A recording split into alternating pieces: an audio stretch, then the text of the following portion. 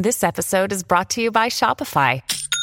Forget the frustration of picking commerce platforms when you switch your business to Shopify, the global commerce platform that supercharges your selling wherever you sell. With Shopify, you'll harness the same intuitive features, trusted apps, and powerful analytics used by the world's leading brands. Sign up today for your $1 per month trial period at shopify.com/tech, all lowercase. That's shopify.com/tech.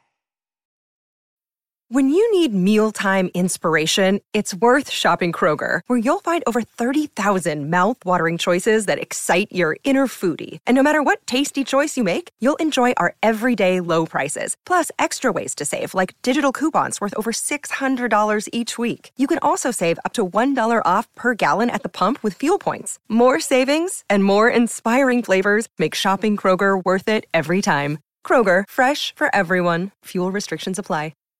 The voices of Krypton podcast say they speak superhero. That doesn't mean nothing to me. See, I've taken on James Bond. I've fought Batman. I mean, yeah, sure, they won, but they wouldn't have. If only I had a little more cowbell.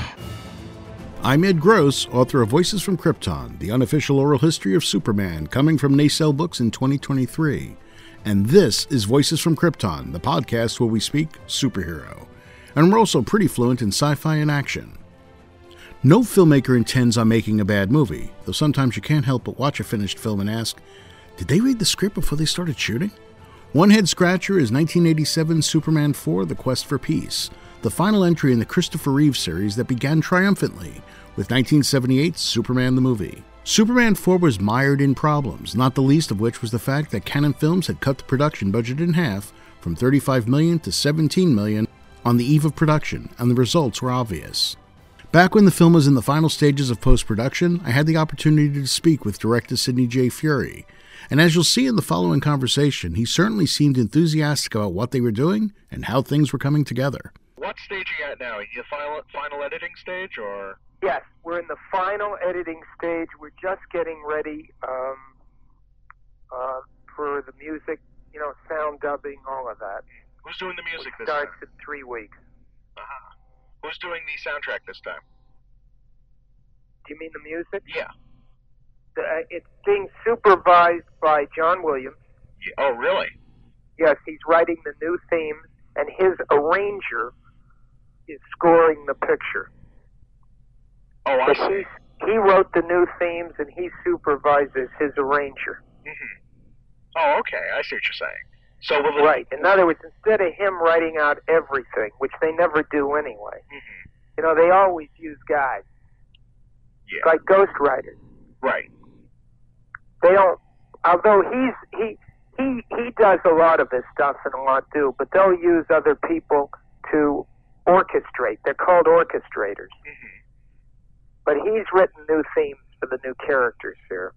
Oh, good. But are you going to use the traditional Superman theme, or? Absolutely. Oh, good. Oh, yeah.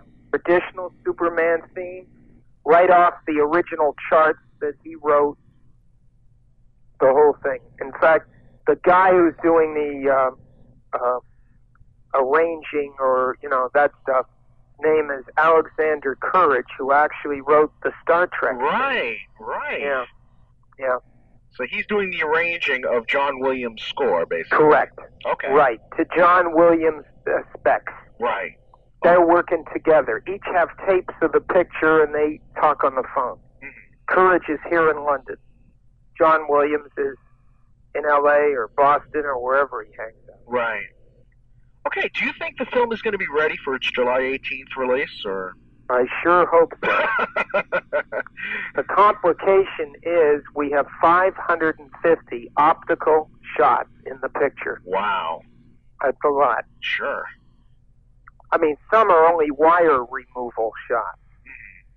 Others are animation. Nuclear Man, our villain, Lex Luthor's creation, who's called Nuclear Man. Yeah. He does a lot of sparking from his hands and eyes and everything. He sends out electrical charges, so there's tremendous animation on all of this. Because I had read, one of the scripts. I had got my hands on one of them, and in the script, he's described at one point as being sort of a molten man until he takes on a firmer No, that was form. the original script. That was changed. He's now a humanoid. He never takes on another image. He's just a human-looking person then, right? He's definitely a human. He was cloned from Superman's hair, cell of Superman's hair, Right. and he was baked in the sun, and he's a Greek god-looking guy. I saw clips on Entertainment Tonight of the guy. Right. Yeah. Okay. So, is it become more on the level of? I'm sure you saw the other Superman films. I've seen every one of them. Oh, okay. So is it's it? its own Superman. It isn't like any of them. Okay. It has nothing in common with any of the three. Yeah. It's its own self. Okay. How did you get involved with this thing in the first place? Superman 4. How'd you get involved with it? Well, I knew they were looking for a director, and I'd never done anything like it. And it's like someone who doesn't know computers who wants to learn computers, having been a director at that point 29 years. I'm 54 now. I said, I've got to learn all this shit because it's something I don't know. It won't be boring. Right. Not that a movie is ever boring, but, mainly you know how to do it, you know how to make it. It's a question then of the acting and the story. And this was an opportunity to learn about effects and to run a very big picture. It's like being a general and having an army behind you or having a little squad. And I wanted to do it, but that's not how I got it. I was offered it. They didn't even know if I wanted to do it. Yeah. And so when Menachem Golan said to me, "Do you want to do Superman?" I said, "You got it." So it was very, very fast. Yeah. I actually came in to pitch him another idea. And he said, "Well, I don't like your idea, but listen to mine. I want you to do Superman." I said, "Great. Better than my idea." Sure. So it worked extremely well. And it's interesting, but there's nothing new under the sun, even though it's all complicated effects and everything. Strangely enough, nothing, I guess, is foreign to you when you come up in movies and you've done bits and pieces of everything. Yeah. It's been more of an organizational task when you have something this intricate. Yeah, it's huge organizational because you're commanding a lot of people. And there's a lot of, and still it has to be done within time periods because of the economics. So you're really trying to work out all of this and how. And I had the advice and help of a marvelous visual effects supervisor. That's the title. Most people don't even know what that is because most titles on most movies are made up to suit the ego of the person. Right. But a visual effects supervisor is someone who is in charge of all effects that are going to be done optically, as opposed to special effects which are done on the floor on the set. Right, okay. As opposed to model effects supervisor, where they're models that are done. Right. That may also have special effects, but they're their own self. So at any given time on this picture, we had the main unit shooting with me. We had a second unit shooting, which sometimes did flying things against blue screen and sometimes did parts of action sequences. We had a model effects unit shooting. At one time, we had 6 units shooting. Really? We had models. We had model blue screen plus models. We had double blue screen. It's on one huge stage. We had 2 units shooting flying blue screen work. Wow. Plus the main unit. No, that was 5. 5 was the most we ever had going at the same time. Right. But you never felt overwhelmed by all the effects then? Not for 1 second. That's what shocked me. Yeah. And I never did, because I had prepared a movie at Fox called Marvel of the Haunted Castle, which never got made. Yeah. And I spent 1 year on it. And it was like going to school. I learned how you prepare an effects movie. You draw it is how you do it. You storyboard it. And the first person I hired when I got on this picture was a storyboard artist. I said, who's the best guy in England? And they told me he was available, and he came in. And I knew we had to draw every effect. So you have storyboards. And then from those storyboards, everybody figures out how that effect will be achieved. Mm-hmm. Whether it will be a blue screen shot, whether it will be a model, whether it'll be a combination of blue screen and model, whether it'll be a live effects, all of that. It's all broken down and dealt with. Right. So once you draw it, the experts come in, they know exactly what to do, and then you become an expert. Very quickly you say, well, wait a minute, can't we do this with a little model here and then have a blue screen shot here and this here, and we'll shoot this little part of it. So suddenly you know all about it, right? You fit in very, very quickly. It's like you writing for this particular publication, and Time Magazine comes and says, we want you to go to Europe, and we want you to cover Europe for us. And you start interviewing, you ask slightly different questions, that's all. Right. You know, how did you get into the Red Brigades? Or why are you in the PLO? What are your aims? Et cetera, et cetera. It's different questions and different answers, but it's the same process. Right. It's still a scene in the movie that has to be achieved. And it's exciting. I mean, it's been the most exciting year of my life. Really? You know, win, lose, or draw, because that we don't know. Only an audience can tell us that. Sure. It's been exciting because it's the magic of movies. It's the real McCoy. How much more magical do you get than Superman and movies put together? That's right. How much more? You know, Star Wars, that's it. Star Wars series, Superman series. Really? And they've got the flying now down to an art. That's what I was going to ask you, too, how difficult it was with the flying, No, because it's simple. Because they know what to do. They've done it, they've done it so many times now. It's like everything. You invent the wheel and you don't have to reinvent it. Anybody can look at it and make a wheel. Mm-hmm. And it's the same with all technology, I guess. Once someone does it, everyone else knows how to do it. Right. And now, do you have the same or similar crew to the previous Superman? Well, we have similar. We have, it's every Superman has had slightly different people, but there's an overlapping of people. Yeah. So you get somebody who's worked on one of them. Mm-hmm. Now, the flying guy, Bob Harmon, is the wire specialist, they call him. I think he's been there from the beginning. He wasn't the head guy, but he emerged. And he just knows how you rig it for the flying. And then the second unit director, whose name is David Lane, Lane, has worked on all of them as something. Right.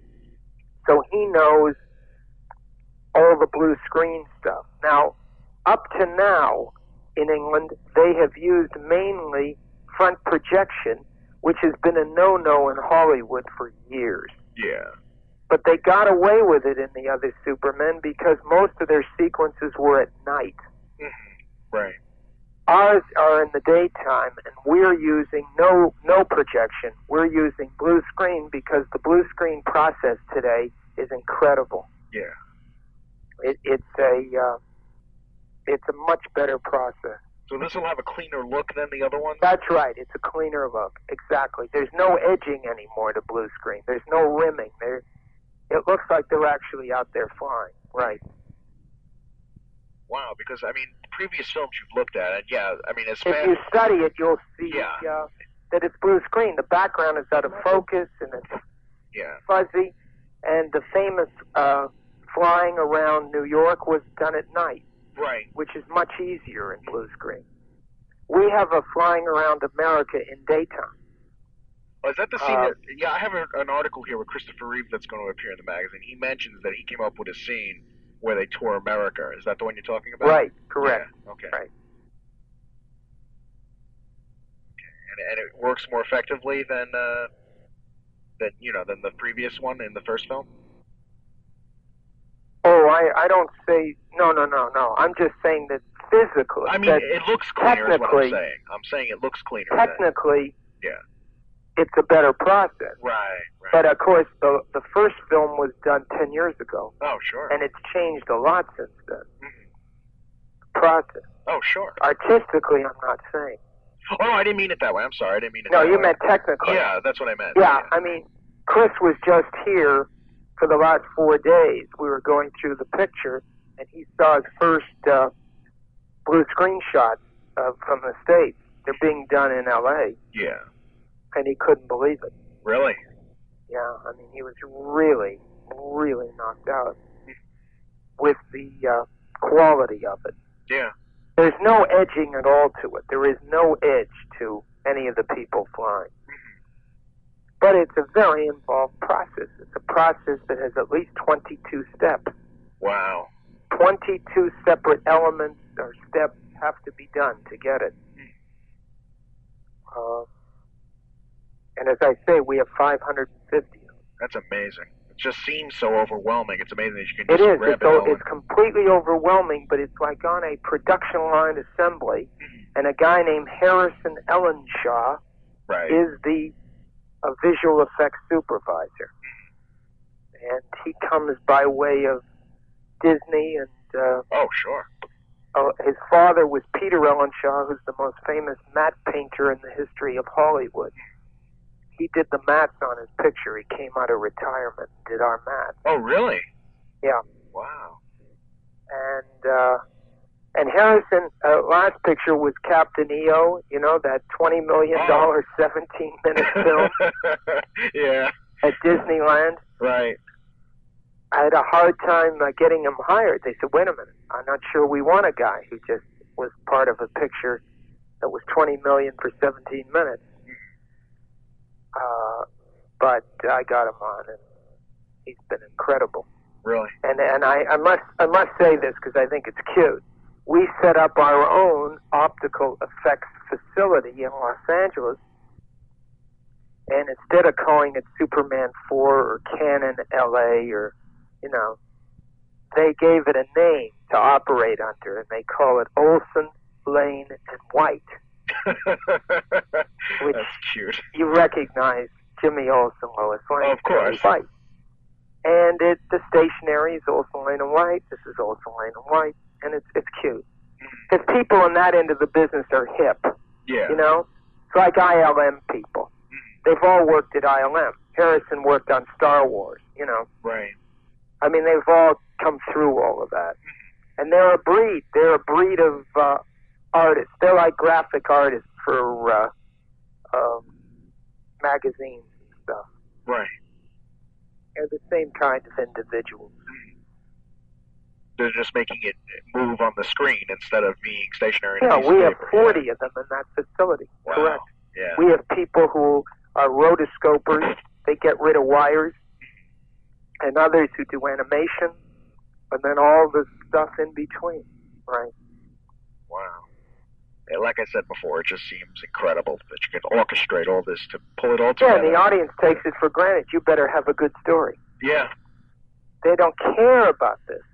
This, they just say, oh, it better work. That's it. I mean, that's their concern. What's if it the looks phony, story? they'll notice Oh, sure. it. Yeah. Oh, there's no, you get nothing for this. Yeah, only but if it that's doesn't how look it should good. be. Story is everything, and story is what drives us. And story is what attracted me to this Superman, because it's a good story. Okay. It's a wonderful story when you think these guys started working on it way before me, before they ever knew the word Gorbachev, It is a story of coexistence in the world. I mean, coming out this summer is, I think, a beautiful timing for this.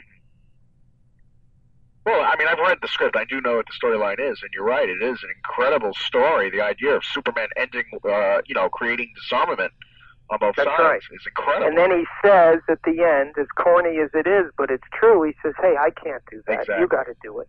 Yeah. You got to tell your leaders that you want this. And that's what I'm hoping for. You know, it's funny because the last scene in the picture, which is in every version of the script, is he takes this young kid up because he says to the world, he says, I wish you could see the world the way I can. Right, I remember that. Takes this young kid up for a flight. He says, what do you see, Jeremy? The kid says, I see rivers and mountains, I see rain, I see ocean currents, but I can't see where one country begins and another one ends. There are no borders. It's one world. And Superman says, if you can see it, and I can see it, maybe one day everyone can see it. That's really... And I'm proud of that. And you know, if that's corny, then fuck it. That's what I want to be, is corny. Because it's not that it's a message, it's just a good feeling. And to me, the thrill of it all is that this is a family picture. I think this is the first picture I've ever made that didn't have the word fuck, shit, cunt, prick in it. Yeah. You know? I mean, it hasn't got anything. A family can sit there and have a good time and be moved a little bit. Right. And, but they'll judge it, you know? I mean, what keeps us going through all this stuff is we have to believe in it. Oh, sure. If ultimately the audience doesn't, well, it doesn't matter because we're finished with it.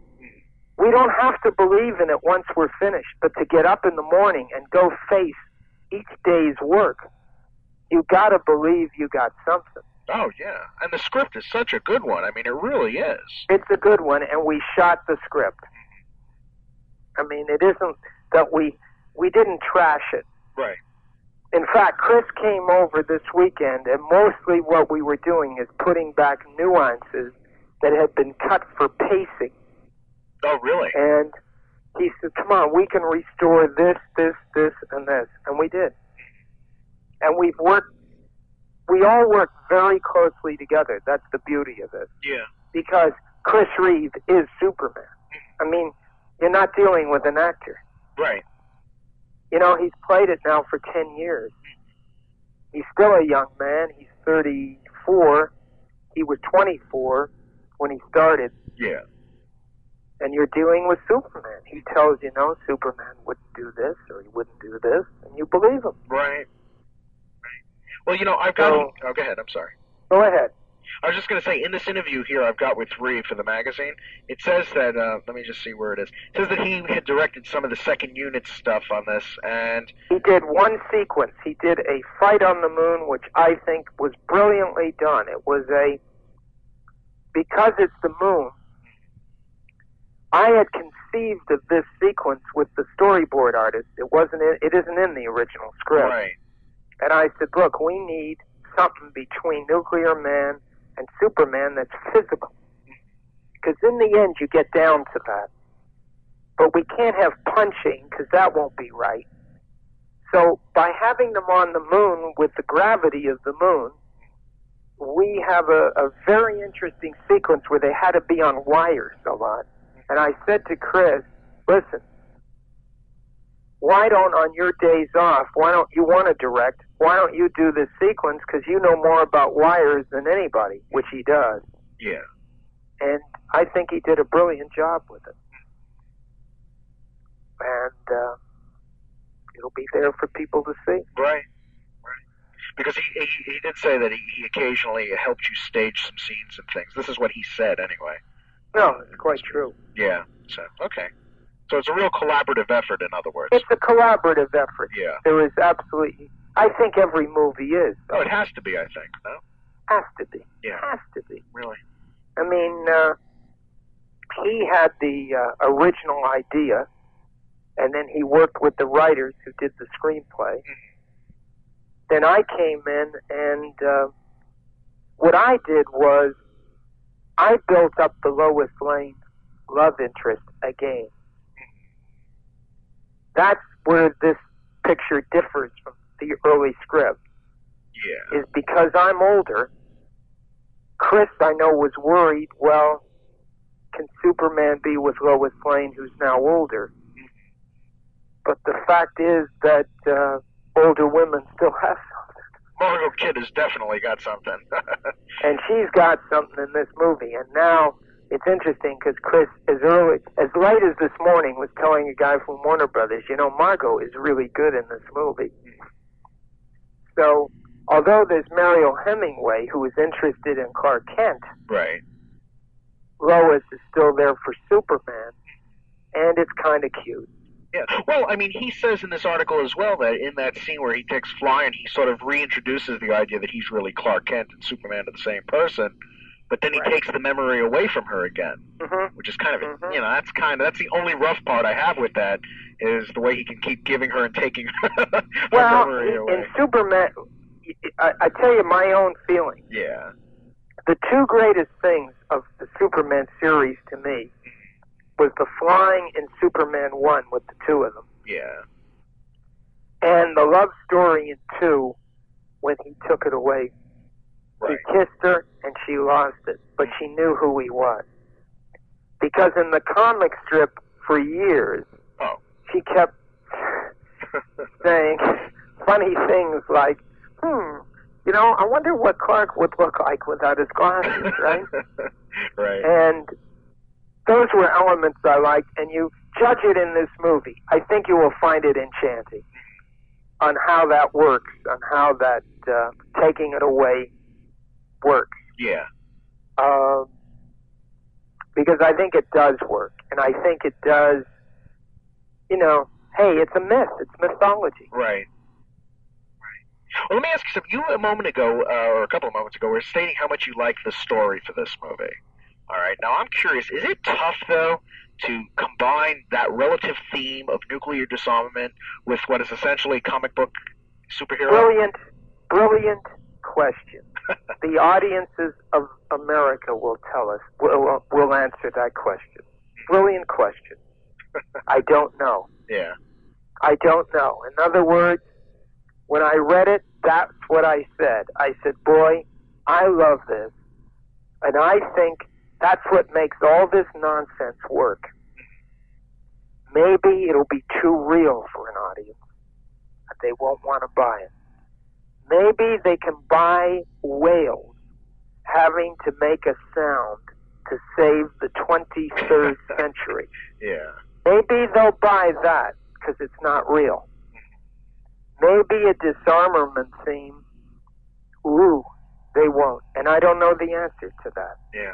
And no one does until it opens. Obviously, yeah. The only thing that makes it work for me is Superman is trying to disarm, and I'm laughing, Superman's trying to disarm the world, and Lex Luthor is going to sell the other side's missiles. So, you know, every time you have one of those kind of scenes, in comes Lex and just beats up on it. Right. And that, to me, it's that a dichotomy that keeps it a comedy. Because it is a comedy, is what it is, ultimately. And, hey, let's face it, the great comedy that we all love, be it The Apartment, be it Cuckoo's Nest is a comedy, has a serious underpinning to it. Right. And this doesn't get that serious. But it's going to be interesting to see if, you know, if mixed into their shredded wheat, they want some fruit, fresh fruit, not dried fruit. And we'll find out. I don't know. And that's the fun of all this, isn't it? Yeah, sure. Wondering and trying to... you go up to bat, you know? I mean, if the picture doesn't work, it's because they didn't buy it. The people said they didn't buy it. But I tell you, working on it, I've never felt it's a problem. I've never felt that is a problem because it was so much fun. He whipped up into the stratosphere something never in a script that we invented. Yeah. And he collects all the missiles in a huge net. Oh, really? And there's this incredible special effects shot of Superman with a net full of missiles, like thousands of missiles, Sounds awesome. which he hurls into the sun like you would a javelin or a shot put. Right. You know, you turn around and keep going and you let it go. So in other words, out of this theme comes some marvelous visuals and some fun stuff. And that'll hopefully make it light enough that an audience can say, oh, I think it is light enough. Yeah. You know, I think it's light enough. I say, look, if we mixed AIDS with Superman, I don't think we got a shot. Really? But nuclear disarmament is an old chestnut. I mean, people want peace. Oh, sure. And Superman is such a goddamn Boy Scout that I think it's natural for him. Yeah. You know, because he's such a square. Uh-huh. I mean, he's a complete square. There's nothing hip about Superman. Absolutely not. Yep. Nothing. And Clark Kent, though, is hip in his own way. And that's why I say this is its own Superman. And, God, I don't know. I mean, I have absolutely no idea how they're going to react to it at all. But how do you feel about tackling this legacy, you know, this awesome, I guess you must feel some sort of responsibility maybe in bringing this character, this mythological character to the screen? Well, I don't know if Chris used this expression in his interview, but we always used to say, hey, babe, there's nowhere to hide if we goof it. And I think having courage and guts is part of the insanity of this business. Because the truth is, whether it's the great mythological character and that you have to do right by it, or it's a little movie nobody heard of, you still go into it like it's the most important thing in the world. Right. And failing is still the worst thing in the world. But you fail and you go on and you fail and you go on, you succeed once in a while, and you don't think about it too much, strangely enough. Yeah. I mean, it goes with the territory. We're gunslingers, you know? And you don't win every duel. Following Superman 4, the audience wouldn't get another film featuring the Man of Steel for 19 years in the form of Superman Returns. Though in between we did get the Superboy TV series, Lois and Clark: The New Adventures of Superman, Superman the Animated Series, and Smallville. In other words, despite what happened with Superman 4, the Man of Steel wasn't going anywhere. And neither are we, provided you subscribe to this podcast, give us a 5-star review, and tell your friends about us. Thanks very much for listening, and we'll see you next time. Another day is here, and you're ready for it. What to wear? Check. Breakfast, lunch, and dinner? Check. Planning for what's next and how to save for it? That's where Bank of America can help. For your financial to-dos, Bank of America has experts ready to help get you closer to your goals. Get started at one of our local financial centers or 24/7 in our mobile banking app. Find a location near you at bankofamerica.com/talktous. What would you like the power to do? Mobile banking requires downloading the app and is only available for select devices. Message and data rates may apply. Bank of America NA, member FDIC.